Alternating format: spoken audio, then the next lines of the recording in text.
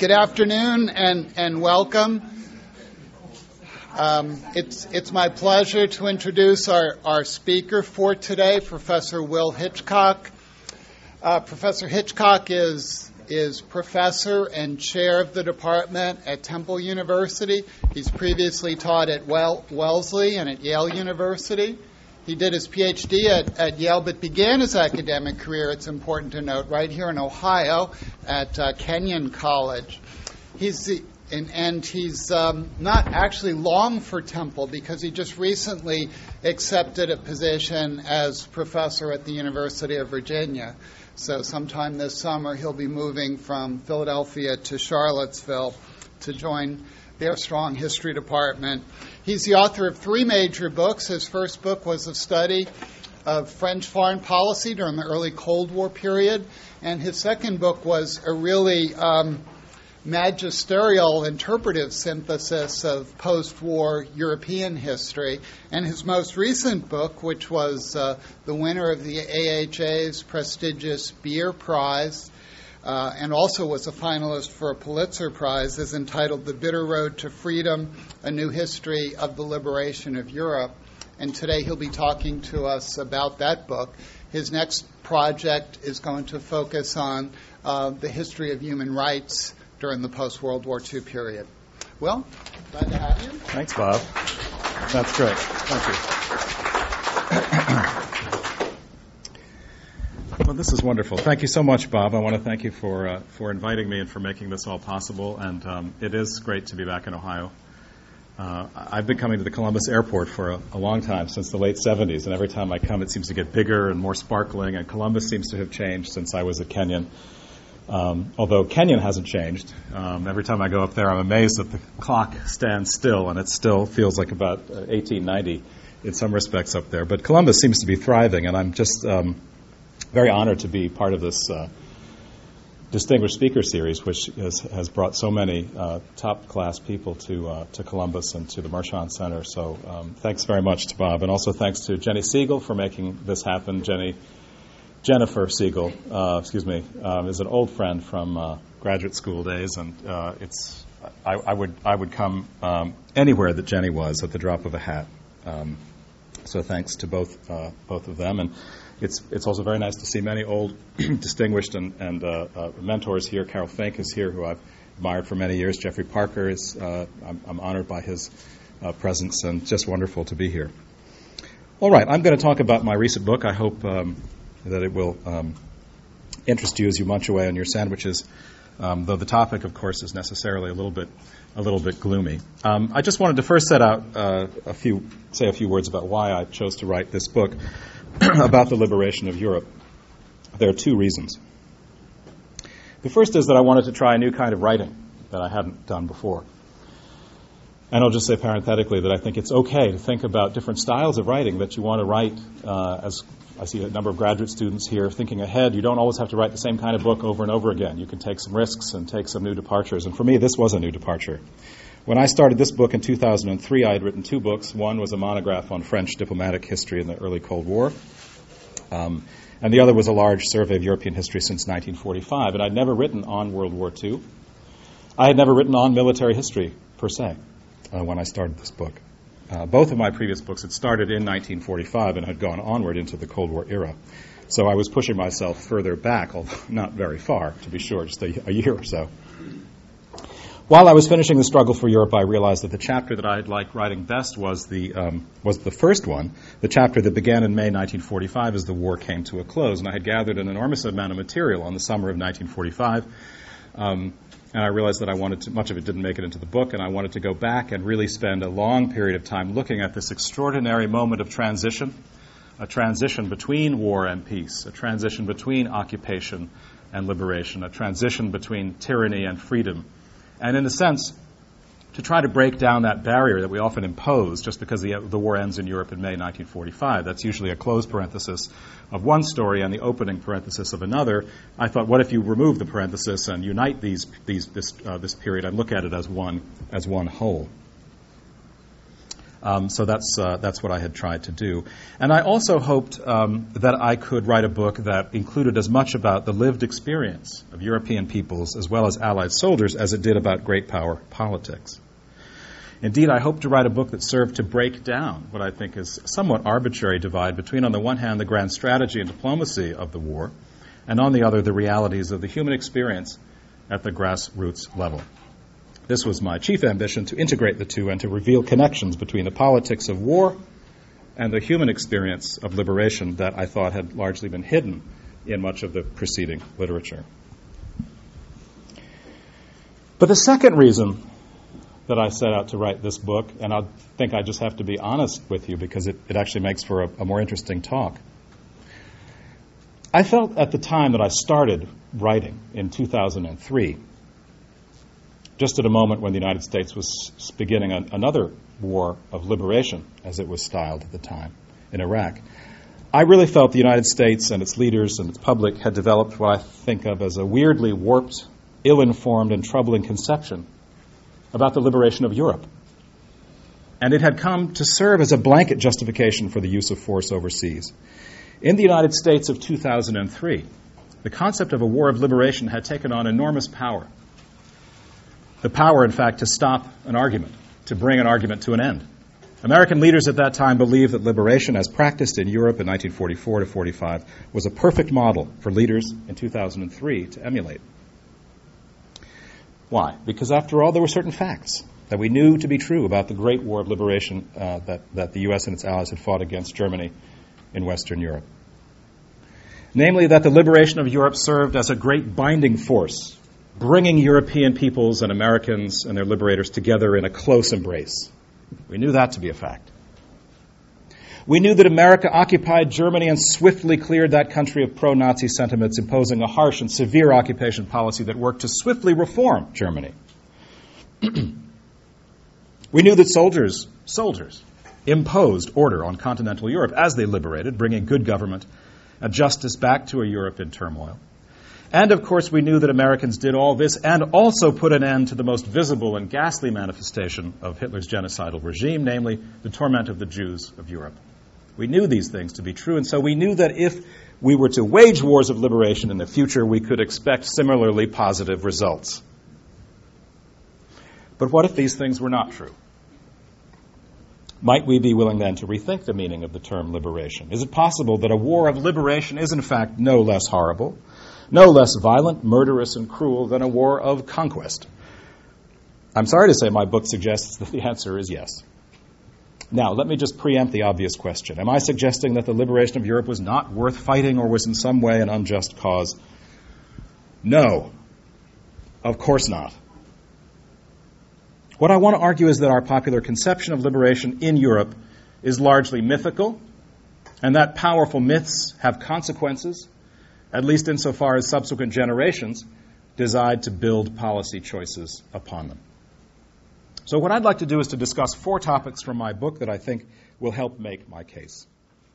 These are, first, the political and social significance of wartime violence that attended the liberation of Western Europe in the summer and fall of 1944.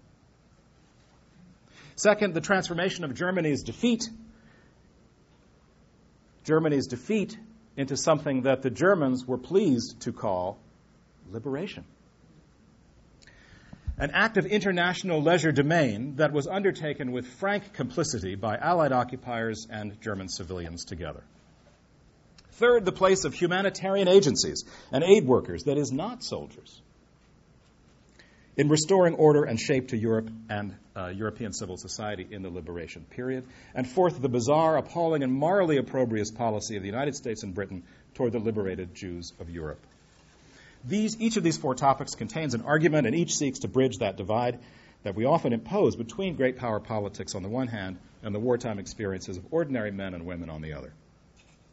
Before I plunge in, though, just briefly at some historiographical context, when we write the history of World War II, what do we write about, generally speaking?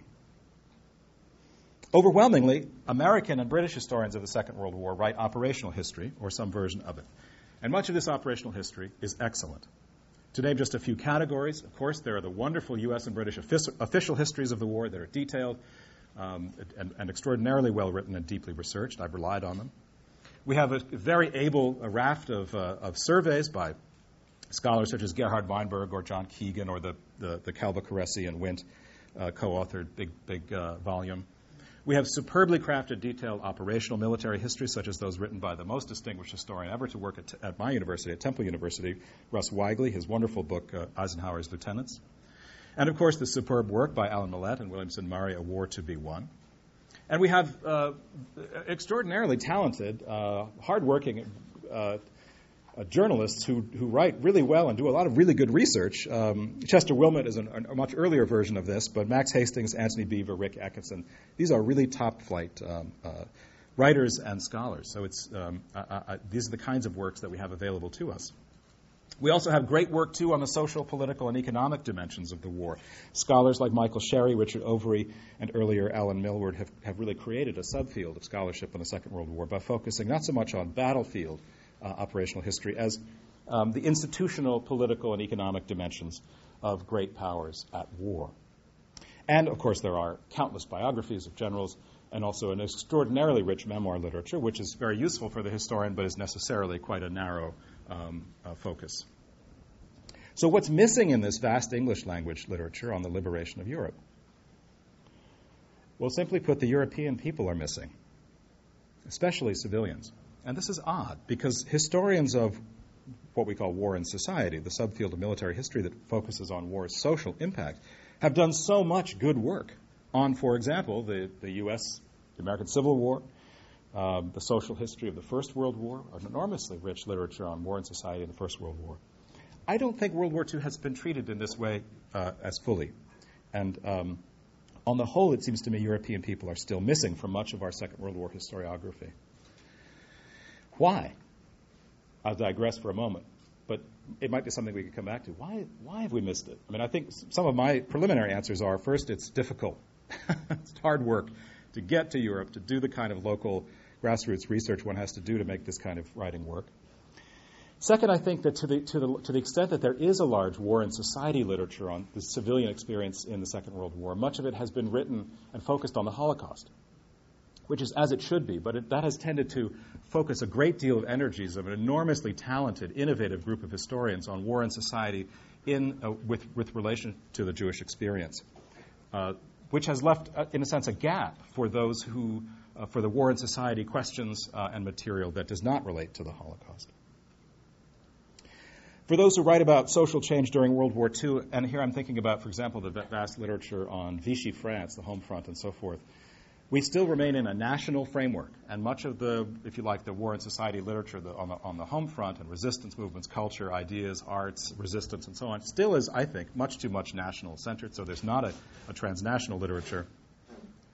And, of course, in the United States, anyway, much of our World War II writing is driven by a somewhat heroic template, and European civilians in the Second World War don't offer as many heroic stories as we might like.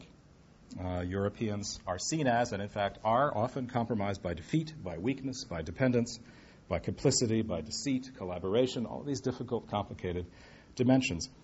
And so they're often styled as victims, bystanders, or collaborators, and hardly the stuff of the ringing narrative of the Second World War that we are most comfortable with in this country, and that really does depend on moral clarity. So it's awkward sometimes to write about European civilians in the war years.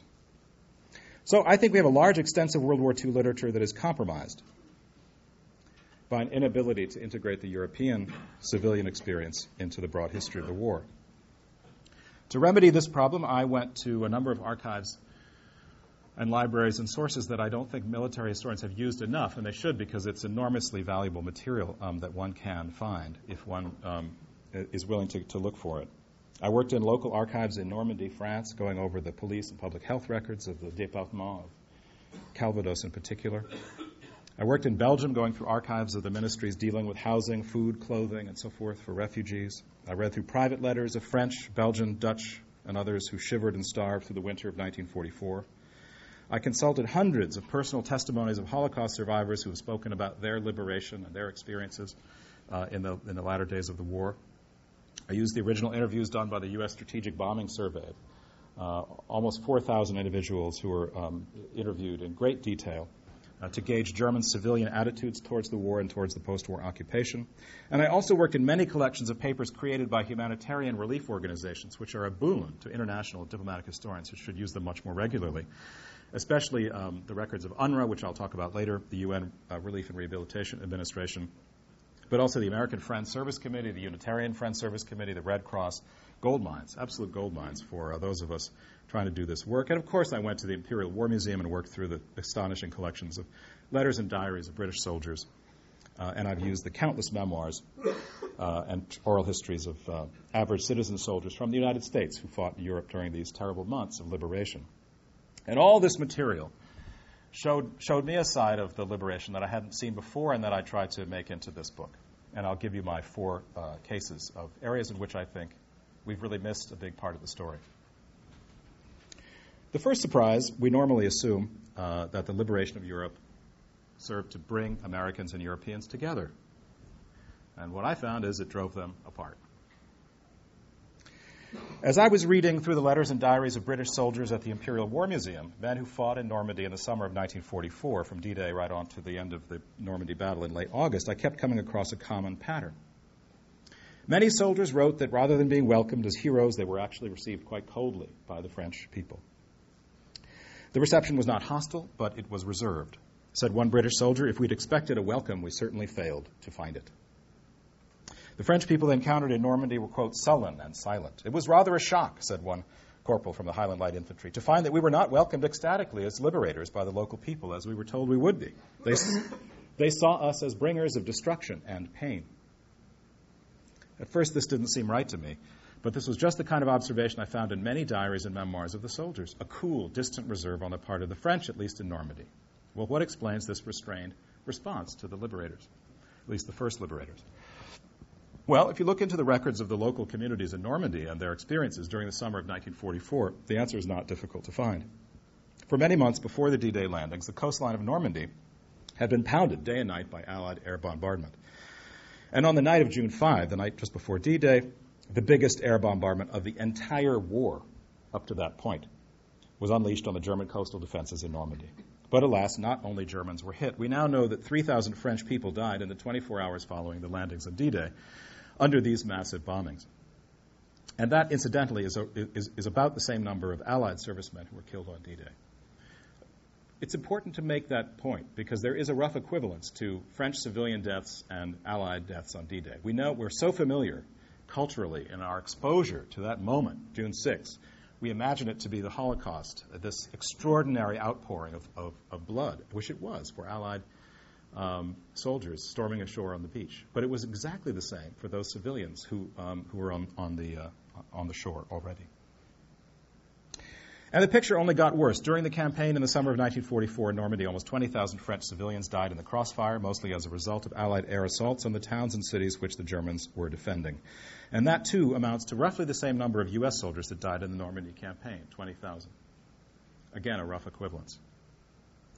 Consider the tragic city of Caen, this old capital of William the Conqueror, whose great Norman stone palace still sits in the middle of the town. Was a British objective on D-Day, but the British failed to take it and instead would spend all of June and July 1944 engaged in heavy fighting in and around the city. Caen, at the start of the Normandy battle, was home to 60,000 people, 3 Gothic churches, 2 large hospitals, and a great university. All of this was obliterated in 2 months of savage fighting. Most of the city residents fled the town. 15,000 of them huddled in the dank subterranean caves from the stone quarries a couple of miles south of town, living in filth and squalor for much of the summer. About 2,000 people were killed in Caen as a direct result of Allied bombing, which the Allied records show did very little to damage German defensive positions in any case. The lovely cathedral town of Lisieux, not too far from Caen, long a site of religious pilgrimages, suffered a similar fate, wiped out. During the Allied, over 700 people died there, and on the list goes. Almost every village in Normandy was wrecked, totally shattered by Allied air assaults. Of course, the idea was to kill German soldiers, but the citizens of these quiet rural villages paid a heavy price, too. All of this damage necessarily had a negative influence on the reception of the liberators. In late July, when the British finally pushed into the destroyed city of Caen, a Benedictine nun, whose diary is actually in the local archives in Calvados, recorded in her diary that the soldiers, quote, have been received in Caen without great enthusiasm. The residents have been too shaken by the memory of days of agony and mourning which we have experienced, and by all the civilian dead, by all the grief. There was not on this day the joy that we might have had if the friends," and she put that word in quotation marks, "had saved the women, the children, the old people. There has been too much suffering." Well, the situation doesn't improve if we reverse the angle of perspective. What did liberating soldiers think of these besieged and worn French people of Normandy? As it happens, not very much. The suffering of the French people of Normandy did not paradoxically endear them to their liberators. These civilians had taken to living in basements, bombed-out buildings, rude shelters, and caves outside of Caen. They had no water. They had no sanitation. They had no clothing. They were filthy and in rags. They were hungry, scared, and destitute. And in American eyes, these bedraggled Normans seemed otherworldly, weird, even inhuman in the eyes of the liberators. Every village seemed dead, and the people looked like ghostly apparitions. Not at all the warm, pretty girls of the Paris fashion magazines, which I'm sure they've been reading on their transports. Villers-Bocage was a sight I'll never forget, wrote one British trooper of a small ruined town. There was nothing but 2 heaps of rubble, which once were houses. The whole place was absolutely razed to the ground. Lisieux was, according to another soldier, absolutely flat. The words can't describe the destruction. If a bomb had been placed in every house, the damage could not have been greater, he said. Town after town was in ruins, and alongside the fields, of course, and you see this in every single memoir of the campaign, thousands and thousands of dead cattle, all now rotting in the summer sun. These villages, wrote one soldier, stank of dead men and cattle. Amidst this wreckage, one soldier saw only a few elderly women in funereal black moving around the debris, some accompanied by children whose faces appeared equally ashen or dust gray. On the roads between the towns, refugees pushing wheelbarrows and carts looked dispirited and frightful. These are their words. Now, in a place so violently disordered by war, a place so lacking in civilized shape, it seemed perfectly normal for Allied soldiers to literally take possession of property, livestock, clothing, boots, or any other objects that caught their fancy, and indeed a great deal of the most available liquid form of refreshment, Calvados. One woman in Colombière watched, powerless, as a unit of Canadians systematically looted her home, breaking open locked cupboards and trunks, even fighting over who got what. Hens, rabbits, and chickens were snatched up, destined for the evening campfires of the soldiers, who quite literally took possession of the land they had fought to liberate. Now, these scenes come from locations in France where the fighting had been very fierce, the damage very severe, and the casualties high. In Paris, of course, by contrast, there was no serious fighting, miraculously, nor in Brussels, where Allied soldiers who arrived in late August and early September did, in fact, receive a stunning, rapturous welcome. And that is the welcome we're most familiar with because it was filmed in many of these, or photographed in many of these large capital cities. And I do want to stress that the picture I've painted here was not universal, but confined to the most battle-scarred locations.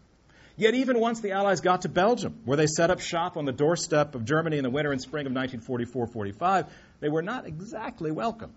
There was a huge outpouring of celebration in Brussels in September 44, but within a few short weeks, the reality of being occupied by a liberating army of, get this, over 2 million armed, scared, somewhat nervous, anxious, hungry teenagers started to register upon the Belgians. According to Belgian police records, not a single day went by without Allied soldiers getting into brawls in bars, accosting ladies on the street, breaking shop front windows, raucously demanding booze, and generally making a disturbance of themselves. And yes, soldiers sought out liaisons with ladies of the night on a regular basis with predictable consequences.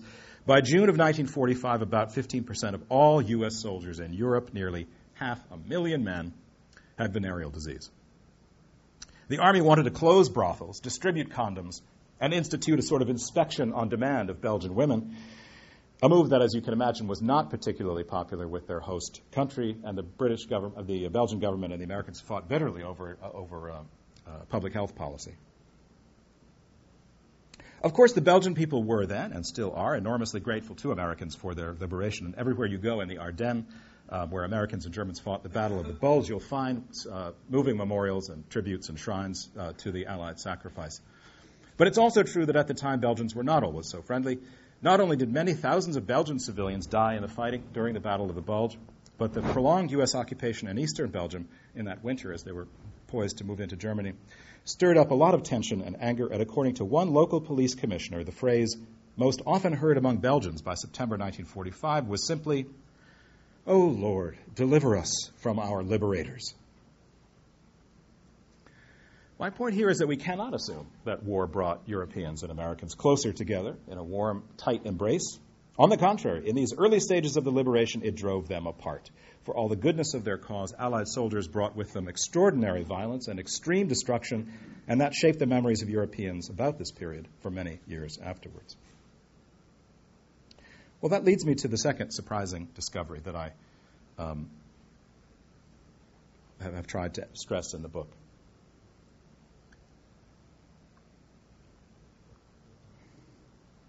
American GIs liked the German people, their enemy, more than any other group of Europeans that they encountered during the liberation.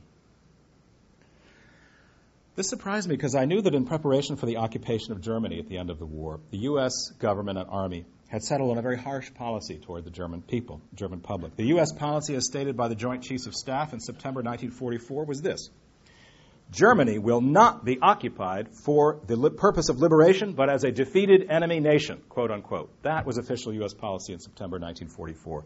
It will not be occupied for the purpose of liberation.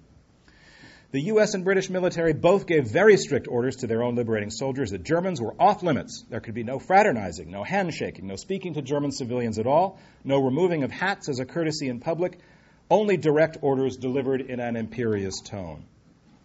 The key words of Allied behavior in Germany were to be, quote, just, firm, and distant. The policy was meant to drive home the point. The Germans were a defeated people, a guilty people, and international outcasts. These directives were confirmed in early planning at Yalta and Potsdam. This policy of non-fraternization was driven home to Allied soldiers in a series of pamphlets, radio spots, and posters telling servicemen things like, "Soldiers wise, don't fraternize." Or this radio spot that was carried on Armed Forces Radio. "That Frau going to market may look harmless enough. The odds are she walks in a dead woman's shoes, sent from the furnaces of Majdanek. Don't forget that in a hurry. Steer clear. Don't fraternize." Or, "Don't be misled into thinking of Germans, oh, well, they're human. So is a murderer. So is a cannibal. The German people have loved war too long. Let them see it doesn't pay. Show them clearly. Don't fraternize." But what I found was that this official policy of reserve disappeared almost overnight. Within days of their arrival in Germany, U.S. soldiers were chatting with Germans, bartering with them, sometimes drinking and dancing with them, and also helping them to rebuild their homes, start water supplies, clear roads, procure foodstuffs and supplies. What explains this swift turnaround in U.S.-German relations at the grassroots level? One important factor was the intense saturation bombing that Germany had experienced during the last 2 years of the war, I think. This bombing had started in earnest toward the end of 1943 and reached unprecedented fury in March of 1945. In that month alone, the U.S. 8th Air Force and RAF dropped 133,000 tons of bombs on Germany, the largest total for any single month. And about 10% of the entire tonnage dropped on Germany during the war. This bombing, 2.7 million tons of it, destroyed 3.6 million homes and dwellings and killed at least 500,000 people. We still don't really know exactly, perhaps more. Allied bombing of Germany wounded an additional 800,000 people and left 7.5 million homeless. Civilians who were caught under this rain of bombs, of course, died in gruesome ways, whether hit by collapsed buildings, burned by incendiary weapons, suffocated in air shelters, or simply vaporized by direct hits. To the American soldier, the moral issue, should the Allies have bombed German cities, was irrelevant. They would have answered, of course. It was the way to win the war. But to the men who arrived on German soil in the last few months of the war and who then occupied the country in 1945, the bombing served also as a kind of evening out of the score sheet. To the GIs in Germany who gazed upon the shattered, burnt ruins of Germany, it looked like the Germans had suffered enough for their sins. No harsh occupation was required, they felt, to bring home the lessons of the war to the German people. The bombers had already done that. The obvious suffering of the German people was not lost on the young U.S. soldiers. Time magazine reporter Sidney Olson, writing from Cologne, wrote that Allied soldiers who had exulted over 1,000 plane assaults and 3,500-ton bomb loads could now see for themselves what strategic bombing had achieved. Olson described this scene. A mud-stained veteran stared with dazed eyes at the desolation around him, murmuring over and over, "Ain't it awful? Ain't it awful?" A London Times correspondent wrote that Cologne is a dead city, silent as the grave and full of the grit and dust that swirl from the hillocks of rubble. As for the inhabitants, it seems a little foolish to talk of the attitude of the people. So far as one could judge, theirs is the numb bewilderment of any people who have survived a cataclysm and are down to the clothes they stand in. Ben Hibbs of the Saturday Evening Post wrote, "Cologne is finished, I should imagine, literally erased from the map forever." Such devastation made the Americans more sympathetic to the German people. Said the commanding officer of one battalion, "When I see 2,000 or 3,000 old and fear-crazed and feeble women and kids with all their belongings and their houses and futures all shot to hell, I can't help but feel pity. We have no qualms about knocking down a city, but we do have pity for the old and weak." The problem, of course, was that sympathy opened the way to forgiveness, and it was not long before Americans were looking the other way and generally helping the Germans sweep under the rug much of what had transpired inside Germany during the war. But there's another reason that explains the rapid thaw between the American GIs and the German people in the summer of 1945. Put simply, U.S. soldiers liked the Germans, especially female Germans, and the feeling was mutual. A Stars and Stripes reporter saw American soldiers near Aachen in the fall of 1944, help German housewives with their chores, play with children, and through other acts of friendship, make living more tolerable through the creation of a friendly atmosphere. In the eyes of the GI, the Germans fared well when compared to the French. I love this line. One trooper of the Germans, "These people are cleaner and a damn sight friendlier than the frogs. They're our kind of people." Naturally, it wasn't just elderly Germans the GIs wanted to meet. A report from the Psychological Warfare Division put the issue quite bluntly. Quote, "To a man bored and fed up with the company of other men, almost anything in skirts is a stimulant and a relief. And German women were not just skirts. They were undeniably attractive in a wholesome, physical, sexy way. They were what the boys called easy. GI and Fraulein were magnet and steel." Quote, unquote. American troops, now fanning out into the cities and towns of Germany and setting up barracks and camps as part of the occupation administration, found German women willing to spend time in the company of GIs in exchange for luxuries that every GI carried around in their backpack. Tin food, cigarettes, chocolate, soap, pens, paper, and astonishing amounts of alcohol. It was a match made in heaven, and from this grassroots friendship developed a much larger reconciliation of nations. But there was a pernicious dimension to this story. The swift reconciliation between Western Germans and the U.S. and British soldiers allowed Germans to transform their defeat into liberation. Rather than emphasize their own culpability and their own defeat, they were able fairly quickly to establish a counter-narrative. The counter-narrative had the Allied soldiers liberating Western Germany from what? From the war itself and its privations, from the fear of bombing, and from the prospect of enslavement and sexual assault at the hands of the Russians.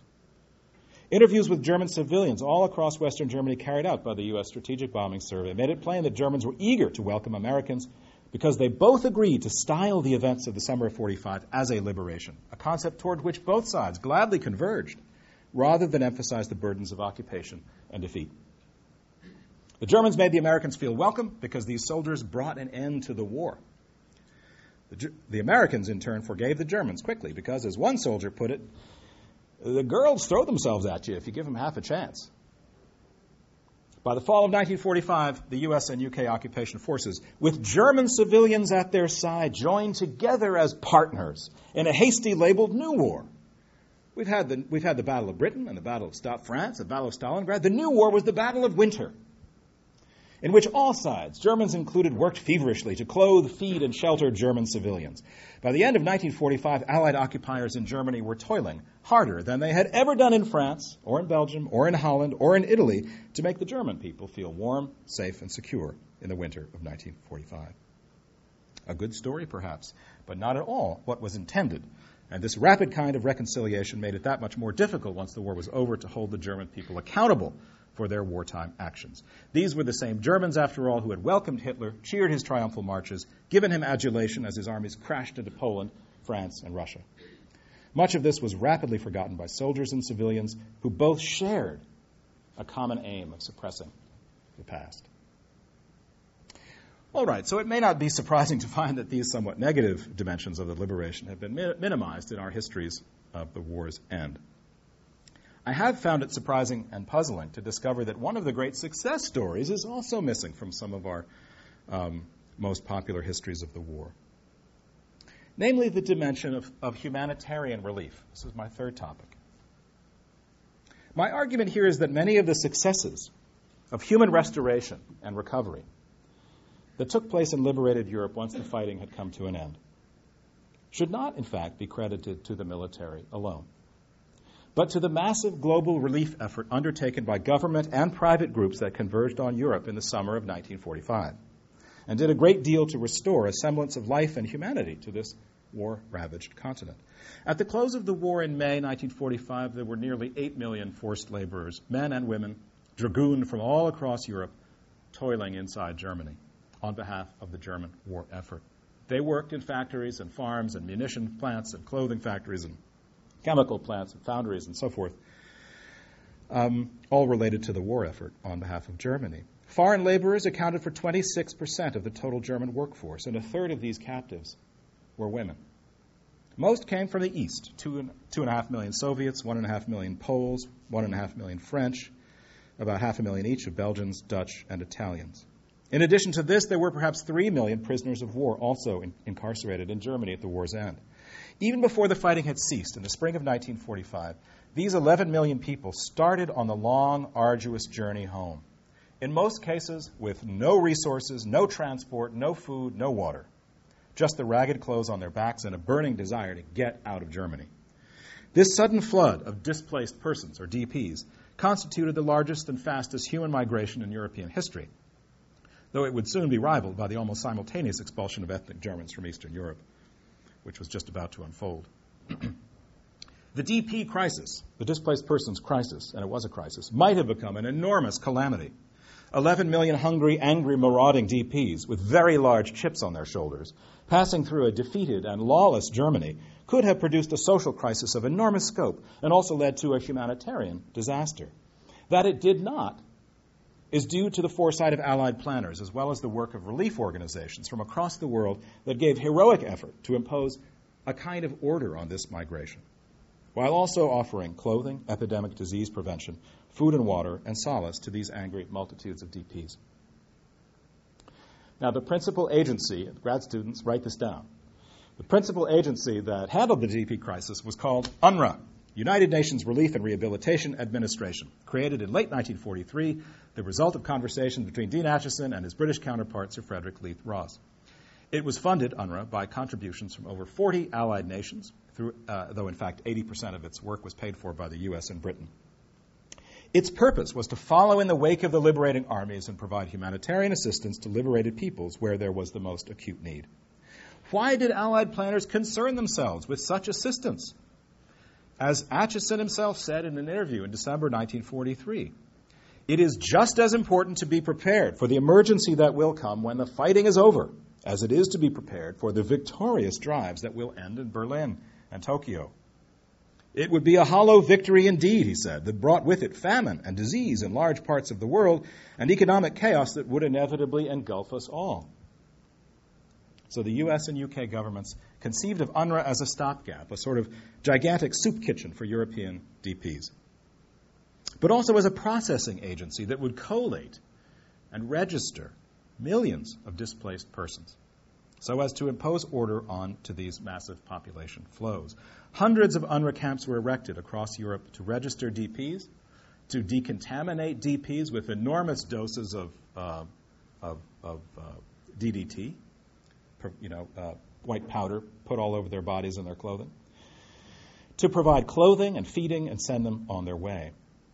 For harder cases, mostly Poles and Balts who didn't want to go back to their homelands since they were now occupied by the Soviets, UNRWA set up long-term camps, and some of these remained in operation for years after the war. Amazingly, no historian has ever written a book about UNRWA.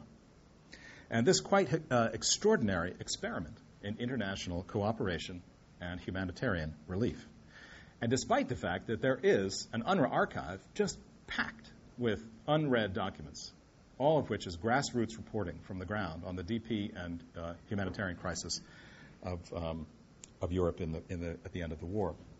I won't go into any further details on the operation of UNRWA, but I do think its presence in Europe, in liberated Europe, is important.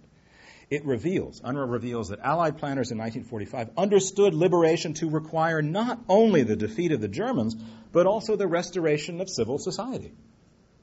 From 1943 onward, humanitarian relief was integrated into the Allied conception of war making. We have to discover this lesson for our own selves every year. Every war we undertake, we seem to forget the lessons of the Second World War, that the construction of civil society is a critical dimension of liberation. We are still just relearning this lesson in Afghanistan. We have a counterinsurgency manual, 90% of which is focused on the creation of civil society. It's an excellent document. But had we known more about the UNRWA experience, had we incorporated it into our histories of the Second World War, perhaps we wouldn't have had to relearn these lessons starting from scratch. Liberation, to be successful, demands more than just killing the enemy. It also requires prompt attention to the needs of war victims. The Allied powers took this to heart in 1945. And the fact that this massive effort has been overlooked in the historical literature, I think, reveals how insistent we are on seeing the liberation only as a feat of arms. I'll close by drawing your attention to a fourth example of a major development in the final days of the war that has also been, written out, frankly, of most of our histories of the liberation. It is perhaps the most surprising and incomprehensible absence of all. The failure of Allied armies to liberate and fully set free hundreds of thousands of Jewish survivors of the Holocaust. It is, of course, commonplace to depict the liberation of Europe as bringing about, however belatedly and inadequately, the rescue of surviving European Jews from further torment and destruction. Yet it is not as widely known as it should be that the liberation of Europe brought about nothing of the kind. In mid-1945, Jews were released from one kind of torment, but they were not yet able to find security and freedom. The reason for this is that liberated Jews, mostly from Poland and the Baltic states, refused to return to their blood-soaked homelands, for their families, homes, synagogues, and towns had been eradicated during the war. And the communist-controlled regime in post-war Poland offered them little solace or encouragement. Many Jews hoped that with the war over, they could travel either to the United States or, more likely, to British-controlled Palestine to join the fledgling Jewish settlement there and begin a new life. But the American government refused to accept any large influx of Jewish survivors into the United States. And the British government closed off the hope of emigration to Palestine, fearful that additional Jewish arrivals in Palestine would anger local Arabs and create instability, which, indeed, it probably would have. So the Jews who had survived Hitler now faced a new obstacle to freedom, U.S. and British official policy. With an uncertain and gloomy future, Jewish survivors freed from the death camps simply settled down in Germany itself and waited. At first 50,000, then 100,000. Thank heavens that's not mine. Then as many as 250,000 European Jews came in to occupied Germany in 1945 and 1946 and sought out the temporary protection of the Allied occupying armies. With the support of the American and British armies, Jews built refugee camps or converted camps once used by the Germans to house prisoners, including Belsen. And they waited. It's hard to believe, but in the months and years after May 1945, thousands of Jews continued to live in camps in the heart of the country that had caused them so much torment, without any idea of what the future held for them. To be sure, this is also a story of resilience and courage. Inside these Jewish encampments, thousands of Jews managed to create a kind of normalcy. They founded Yiddish newspapers like the Landsberger Lager Zeitung, and schools and libraries, workshops, musical concerts, orchestras. There was a sense of political activity, too. Elections were held. Politics were debated. There was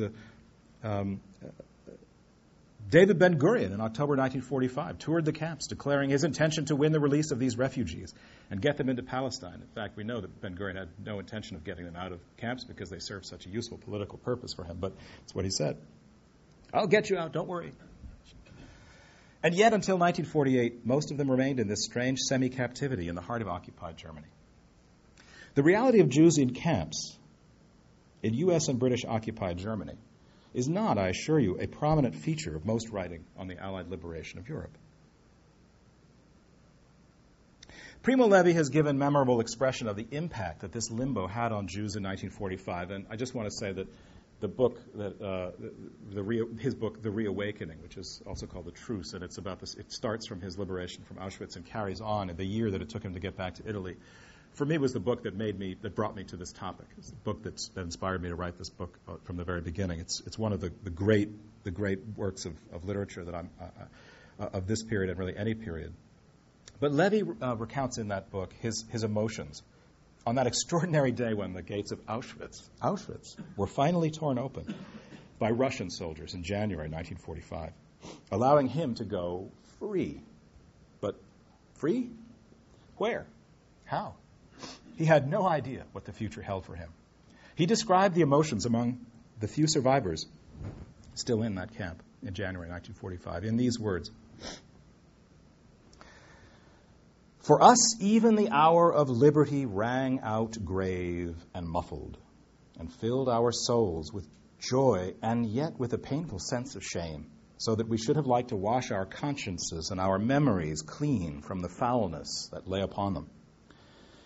And also with anguish, because we felt that this should never happen, and now nothing could ever happen, good and pure enough to rub out our past, and the scars of the outrage would stay with us forever. Face to face with liberty, we felt ourselves lost, emptied, atrophied, unfit for our part. Primo Levi's anguish at the moment of liberation was due not only, of course, to his physical condition and his humiliation, but also due to the fact that he had no idea what to do now that the gates of Auschwitz had been opened. The Russian troops literally pulled down the gates and then left, leaving these survivors to fend for themselves in the middle of an ice-cold winter in the middle of Poland, with no resources or knowledge, or friends of any kind. Levi continues, liberty, the improbable, impossible liberty, so far removed from Auschwitz that we'd only dared to hope for it in our dreams, had come. But it had not taken us to the promised land. It was around us, but in the form of a pitiless, deserted plain. More trials, more toil, more hunger, and more cold, more fears awaited us. For Levi and for hundreds of thousands of Jews, the promise brought by the Allied armies in April had turned sour by the end of 1945. For most of them, this awkward limbo would endure until 1948, when, at last, the final leg of their journey ended on the shores of an independent Israel, after an additional 4 years or more of semi-captivity in the heart of liberated Germany. Well, let me conclude my talk with just a very brief closing words. I want to stress that whatever the awful price of liberation, Europeans in 1945, just like Europeans today, were deeply grateful for the liberation that Americans, British, Canadians, and many other Allied soldiers delivered to them. I want to stress that, and it's a big part of the book. But once we've said that, we have to go a little further and a little deeper. The liberated peoples of Europe tasted no glory during the great battles that returned their freedom to them, and this is why I think the entire attitude of post-war Europe has been so averse to waging foreign war, especially wars styled liberation.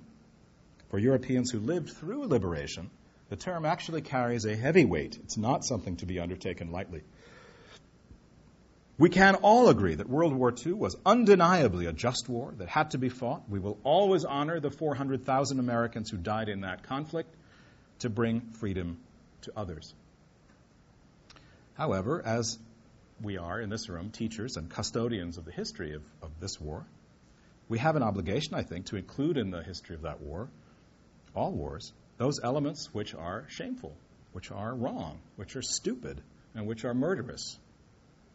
I think We have to be brave enough to tell the story of this war with honesty, and in fact with the same kind of honesty that so many veterans of the Second World War show when they write their memoirs, when they give oral history interviews, when they break down weeping because they can't recount the horror of what they saw. If these guys can do it, surely we can do it also. We can write a complete history of the war that incorporates the whole range of human experience in wartime, along with a focus on operational history as well as great power politics and grand strategy. In writing this book, I tried to bear in mind the words of the great historian C.V. Wedgwood, who herself worked as aided refugees in Britain during the Second World War, and whose epic narrative, The 30 Years' War, remains one of the great classics of narrative history. She put it this way, and I'll just close with her words. One of the tasks of the political historian is to show the repercussions of policy on the lives of the governed, and to arouse in the reader imaginative sympathy with those multitudes of fellow beings who were victims, as well as actors, in the events of the past. Well, thanks very much for your patience, and I'd love to have questions and a conversation with you about it. Thanks.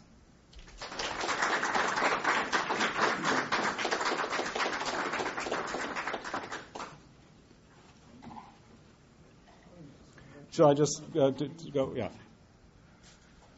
Yes, sir. Would you talk a little bit more about the idea of liberation? It seems to me that it could be argued the United States and Britain and Canada and so forth didn't go to war for liberation, but to get rid of what they consider to be a perceived threat. And so therefore the liberation idea is sort of a feel-good thing that would be invented later. Once it's actually happening. It is a reality, yeah. But it's not the reason for the war. I agree with that. I agree with that analysis. However, wars are dynamic and they take on a character of their own once they begin. So you're quite right that to defeat Hitler's tyranny, barbarism, and its assault on civilization was a principal aim of the war. And to reply to a sneak attack, we were talking about this yesterday.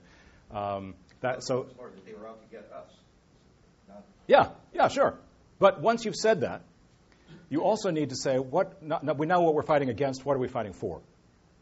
And so the language of liberation and of reconstruction started to really take hold, especially as it became clear from the time I began this book in late 1944, that the war would be won. That the war would be won and Germany would not be left a smoldering ruin and a wreck, but that there would be a new Europe at the end of it. So Europe was going to be transformed and rebuilt and reconstructed and liberated with European help, one hoped, but that there would not be a third world war, having just had two in one generation. There was a sense of purpose that was greater than simply destroying Nazism, but also bringing about a transformation in the international system as well as in Europe so that this kind of legacy could be finally stamped out. I think you make a good point, though, which is that the language of liberation is not necessarily present at the beginning of the Second World War. And Americans, I think, come to it through their leaders, principally, but also as the degree of mobilization takes root, as the size of the transformation on the home front takes root, as it becomes clear that this is going to be an epic contest of enormous proportions. Payback for December 7 alone, say, isn't enough. It has to be a broader ambition, and that's where the language of liberation starts to take on such an appealing meaning. However, it's also a post-war phenomenon as well, and here I think is the gist of your point, and you're right. We've probably tended to erode the power politics dimension of the war a little bit in our own popular memory and focused on liberation because it's something that we can comprehend perhaps more readily. I don't know who to choose first. Such honorable gentlemen. Yeah. The attitude of the French sort of reminds me of the attitude of the Iraqis when we went in 2003. Thank you for our liberation. Now get out. And I'm trying to come to grips with why the Germans would be more receptive to the U.S. presence than the French. And I think an example from the Pacific War is instructive in this case, and that's the liberation of the Philippines, which my own research shows that the Filipinos, despite having suffered heavily in both the occupation and the liberation, were deeply grateful to the U.S. troops for their liberation of the Japanese. And I'm coming to the conclusion that the greater that a population suffers from war, the more happy they are to be relieved from it. And this might explain why the Germans and the Filipinos were much more happy to see U.S. soldiers on their soil than the French, who didn't really suffer in 1940. That wasn't comparable. The Yeah. occupation was sort of just there. Yeah.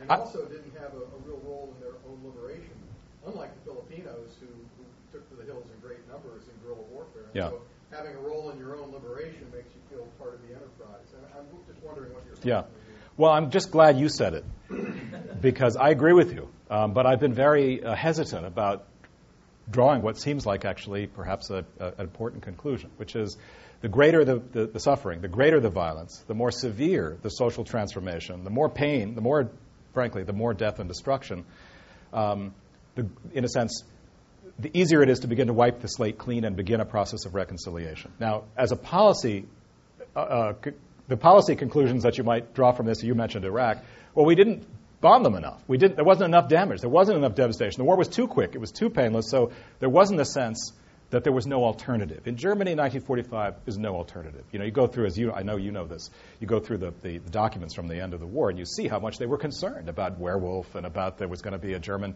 underground resistance movement, there was going to be the National Redoubt, there was going to be all this fighting, and none of it really ever happened. Very, very little. Because the ideological underpinnings of the German Nazi regime had been completely repudiated and destroyed, and the country had been brought to a total standstill. See, and I think in Iraq, that the country doesn't get to that point until after the Civil War in 2006. Right. And so in 2003, the liberation narrative doesn't take hold. In 2007, it sort of plays in a different way, in that people are just so happy to have some way out of the sectarian violence, which has destroyed the society in 2006, that they start to make a little bit of headway in the political realm. But I think there's something to this theory. It might be worth an article or something. It would be an unpopular article, I'm afraid, but I think you're right. And I think this is a very interesting, and actually you mentioned the cases that you mentioned as perhaps one could build in a comparative case would be terrific. I would say, though, that we oughtn't underestimate the nature of French, or for that matter, Belgian or Dutch privation during the war. It's quite different, not on the same scale as what happened in Germany. But I just couldn't let your comment pass that the occupation was essentially a kind of just a bad night's sleep for France. I mean, it was especially by the end of by the time of June 1944, it had really begun to bite very, very hard on French civilians. By contrast, in the Philippines, the Japanese were destroying entire villages for harboring. It's not comparable. So I mean, there were plenty of reprisals, but what I'd like to know it's is, not. Did you do any research on the Netherlands, because they did suffer very greatly over Yeah. the hunger winter of 44, They did. 45. Were they any more receptive then to Allied troops coming in? Chapter 3, the politics of food. It's also a story not well integrated into the general picture, because the war takes a right turn, goes into Germany. So I talked about that decision, the Churchill-Eisenhower decision, and Joint Chiefs to say, Churchill is getting tons of pressure from the Dutch exiling government, saying, look, northern Europe, northern Netherlands is still under German occupation, and people are dropping dead in the streets. We may have 1 million people dead by the time you guys get there to get to Berlin. What are you going to do about it? And the Dutch Prime Minister is constantly irritated in Churchill's face, saying, you have to do something. There has to be airdrops. There has to be something. And Churchill is receptive to this. He says, well, good God, what if we win the war and 1 million Dutchmen die because we didn't get there soon enough, or because we didn't do enough? Is there something we could do? And there are hurried debates as to whether, frankly, the war plan should be changed, so that they should keep going north, try to get across the Scheldt estuaries, and get up into the northwestern part of the Netherlands, liberate that, and let the German campaign wait a bit. Eisenhower is thinking, I can't believe these guys are getting in my face about this, but I'll give you a plan. And he gives them a plan, and it shows that it's going to cost enormous resources of manpower, material to get up into Holland to get across where the Canadians are fighting and doing a perfectly okay job. They debate it, and finally they do begin a process of aerial drops into Holland quite late in April. But it's amazing what political impact that has, even though the amount of food that is airdropped into the Netherlands in April is very small. it becomes a significant symbol of Allied commitment to the civilian suffering in Holland. And once the war does end in early May, it's discovered that while perhaps 15,000 to 16,000 Dutch people did starve to death in the hunger winter of spring 45, it was nothing like the millions that the Dutch had predicted and feared. So that's good. And on top of that, it's the Canadians that liberate northwestern the Netherlands, and the reception that they get is absolutely fabulous. And I learned all this in doing this research. It was not known to me, but the Canadian-Dutch relationship is intimately premised upon that act of liberation. They see the Canadians as their liberators, and every year there are public ceremonies and sort of Canada-Netherlands friendship commissions and whatnot. So it's a side story, not critical really to the great story of the military history of the war, but because of the suffering, the liberation came that much greater. I guess so. That's your point. I think it probably would support your point. Sorry, that was a long answer. Jeffrey, please. Yes, first of all, I'd like to thank you for a terrific talk, as always. Also, I'd like to thank Jennifer for staging it in a very significant week. 70 years ago yesterday, the German armies crashed into France, Holland, and Belgium. 65 years ago on the 7th, was unconditional surrender. And 50 years ago today, we arrested Adolf Hitler. So this is a great week. It's a good week. I'd just like to focus on very briefly on another side story. The one group of liberators you didn't talk about in the talk, and obviously you can only do so much in 45 minutes, is the French. No fraternization there. Their record in raping Germans is second only to the Russians. Their record in systematically taking away German machinery, plants, etc., is also second only to the Russians. And you can understand why. And I wonder if in the book you have a chapter on the experience of those areas occupied by the French. I don't.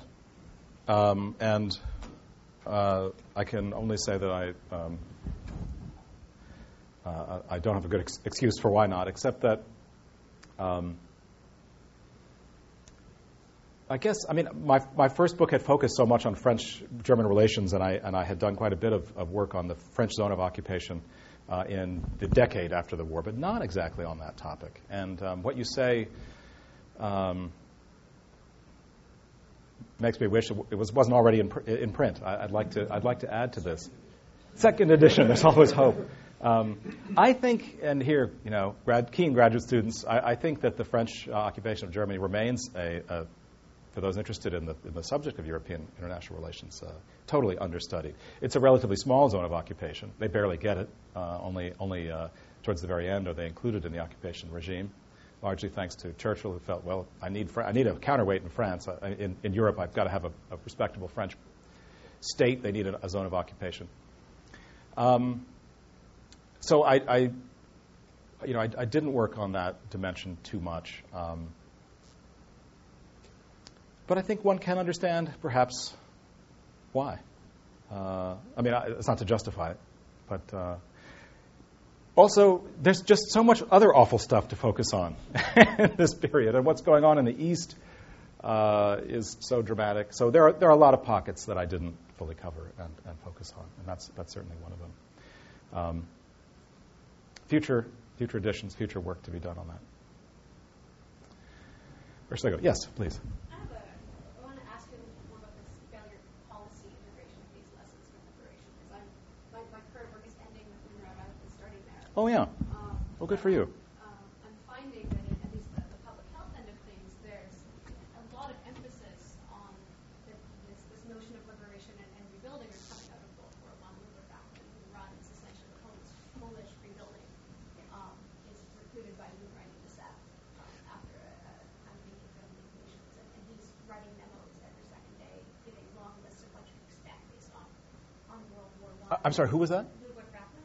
I don't know that name. H-M-A-N. Okay. I can talk to you about Okay, that. yeah, good. But my sense, and he's calling on his networks from 20 years previous. And Oh, yeah, from the First World War, yeah. my sense is that there's very much going into the creation of Europe. A lot of these organizations are very convinced that there's no separation of liberation and rehabilitation. They have to come hand in hand, and that it's just kind of part of doing business. So I'm curious if you could draw out maybe a little bit more of why you think this is lost in a policy sense. Yeah. Because I can. I'm ending in 46, and I'm very interested. I don't end in 46. That's too narrow. I don't know where you started. You covered the First World War II? Yeah. Oh, I see. Okay, sorry. Your dissertation advisor will kill me. The reason that UNRWA gets written out, and Bob, with your work at Atchison, you may know this all better than I do, but UNRWA is actually seen as a failure by the United States government and by the United States military, which views these do-good soup ladlers as a big pain in the neck. So actually what I was doing is not only introducing UNRWA into the literature, I think, of liberation, but also rehabilitating its reputation, which is not very strong. It was seen as a big waste of money. It delivered its aid in a fairly unstrategic manner. I mean, DDT dusting and soup ladles, but done by volunteers, half of whom were women in the UNRWA organization, who had no particular experience of public health issues. Barely knew they couldn't fix a truck if it broke down in the mud, as they often did. I mean, there was a lot of problems at the point of delivery. The Army was thoroughly frustrated by these guys. They had a whole division, G5, to deal with civil affairs. And they always felt put upon that they had to give UNRWA supplies and give them space at the table and so forth. So UNRWA gets pushed out literally as it's coming into its own. People start to begin to cast aspersions on whether it's worth having. And the second reason, I think, is that when the American and Allied powers really do get going on European relief efforts in 1947, 48, what will become the Marshall Plan, Atchison, Clayton, and others say, whatever we do, we're not doing UNRWA again. UNRWA was the problem, so let's come up with a model that's different from that. We don't want amateurism. We don't want just to throw money at the problem. We have to have an integrated economic revival strategy, and that becomes the much more sophisticated economic plan of the Marshall Plan. I think that's a mistake to overlook what I think of as the human dimension. And the reason I say that is because in the UNRWA papers, you see UNRWA officials on the ground in Yugoslavia or in northern France or in Italy or in Greece literally being the first people who were foreign, who were not trying to kill local inhabitants, that they'd seen in 6 years.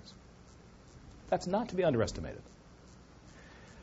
It may be a small thread, but I think it's an important one. The nature of humanitarian relief at this moment, of 44, 45, in some cases before the war had even ended, perhaps it was only a small gesture, but I think it went a long way to beginning to cement a relationship between liberating powers and the occupied countries in southern and western Europe, the liberated countries, that would then blossom into the post-war relationship. And many, many individuals have given quite moving testimony about what it was like to have an UNRWA officer give them a suit of clothes and a new pair of shoes for the first time in 4 or 5 years.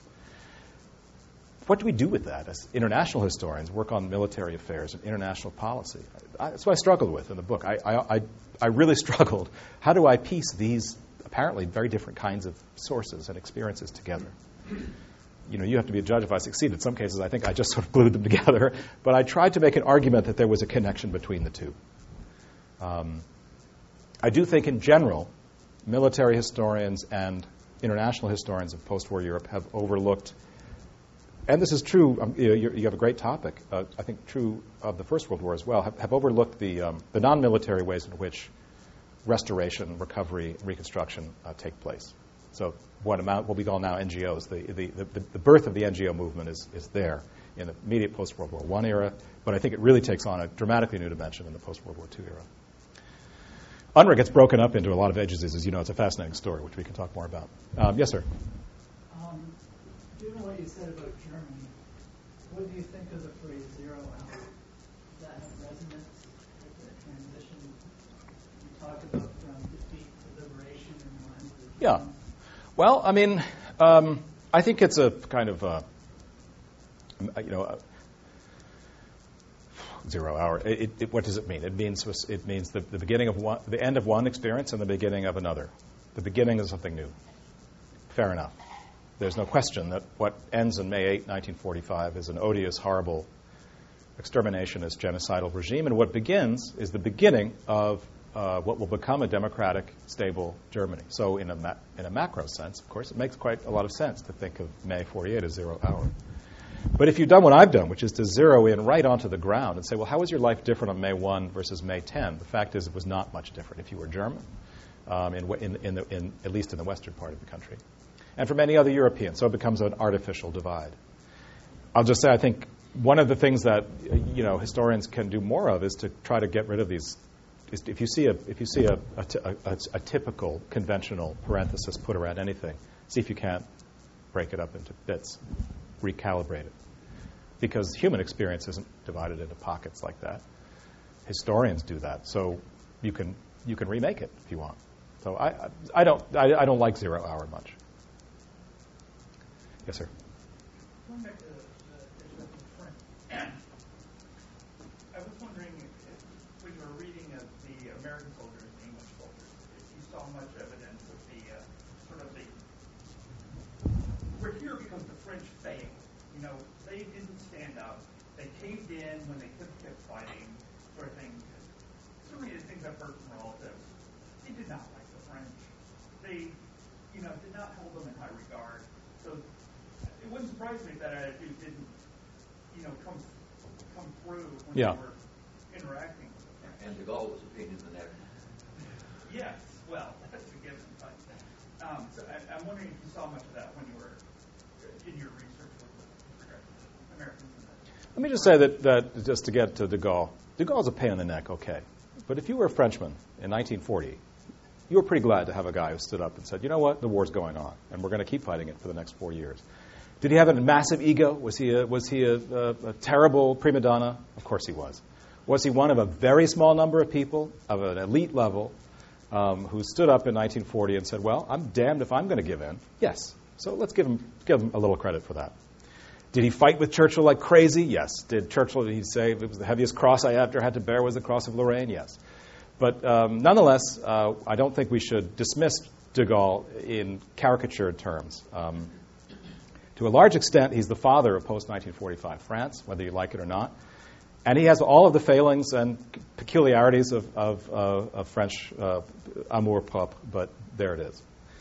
As for what did the average soldier think of the French, I'm not so sure. I think your characterizations are I think one could find evidence for that. The French, here we are again, bailing them out. They've lost the war. They're such a joke of an army, yada, yada. But by 1944, I don't think there's a lot of jocularity in the ranks. This is what surprised me, trying to get as close as I could to the moment, not looking ahead and not looking at these events through the lens of the last 60 years.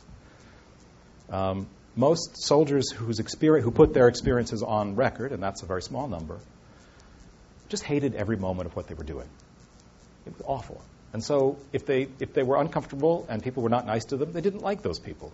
The French had their reasons for giving them a difficult reception. But I don't think that's predestined because that's French culture and as American culture, these are great clashes. No. And in fact, there are many countervailing stories of relationships that were struck up through a common need to survive this transition between the war and the peace. So again, perhaps, and this is something of the same answer to the previous question. Big picture, there are tensions, of course, and there are many tensions at the policy level that are quite real about what kind of government, who's going to rule. Is there going to be a military occupation of France? That question wasn't settled until October 1944. But on the ground, I don't think that those are the main concerns. On the ground, it's where do I get cigarettes? What do I have to do to survive, et cetera, et cetera. Maybe one more question, and then we'll close things up. Yes. I found a really interesting parallel between your book and Korean experience. The Americans like Japanese better than Koreans, and Hope suggested that they like Germans better than the French. For the Korean case, there are many explanations for that result, but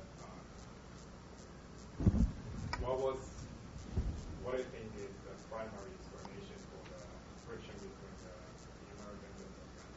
What was the French expectation about the U.S. role? I think that's where you've hit it on the head. What was the expectation? I think the expectation was, thanks very much for getting the Germans out, but it's our country. And I think that the Americans hadn't decided quite what the French future was going to be, but did feel that that decision was one that they were going to make. Now, those are very, very different expectations. Was that what explained the specific day-to-day encounters, the way through which a soldier and a Norman peasant negotiated their relationship? No. I think that's a large-scale policy difference over expectation. What I wanted to know is what was that contact like on the ground. And there again, I think it was the nature of the fighting in Normandy was so extraordinarily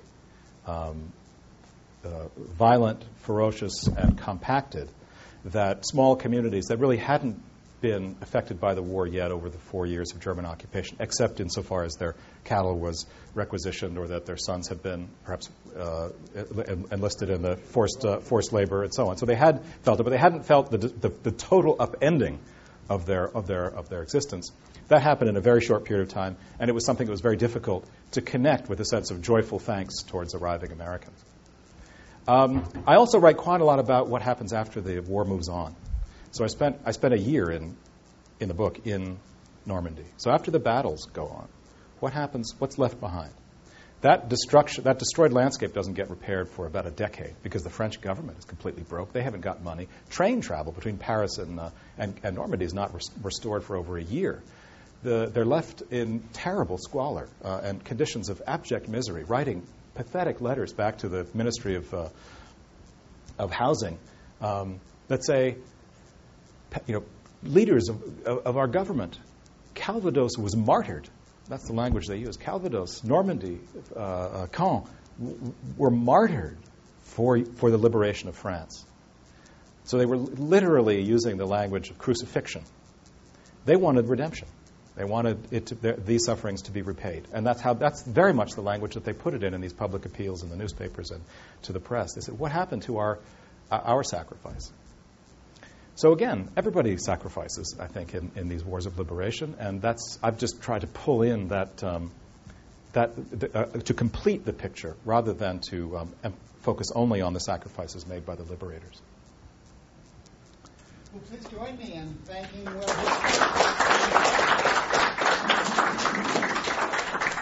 Thank you very much. He will be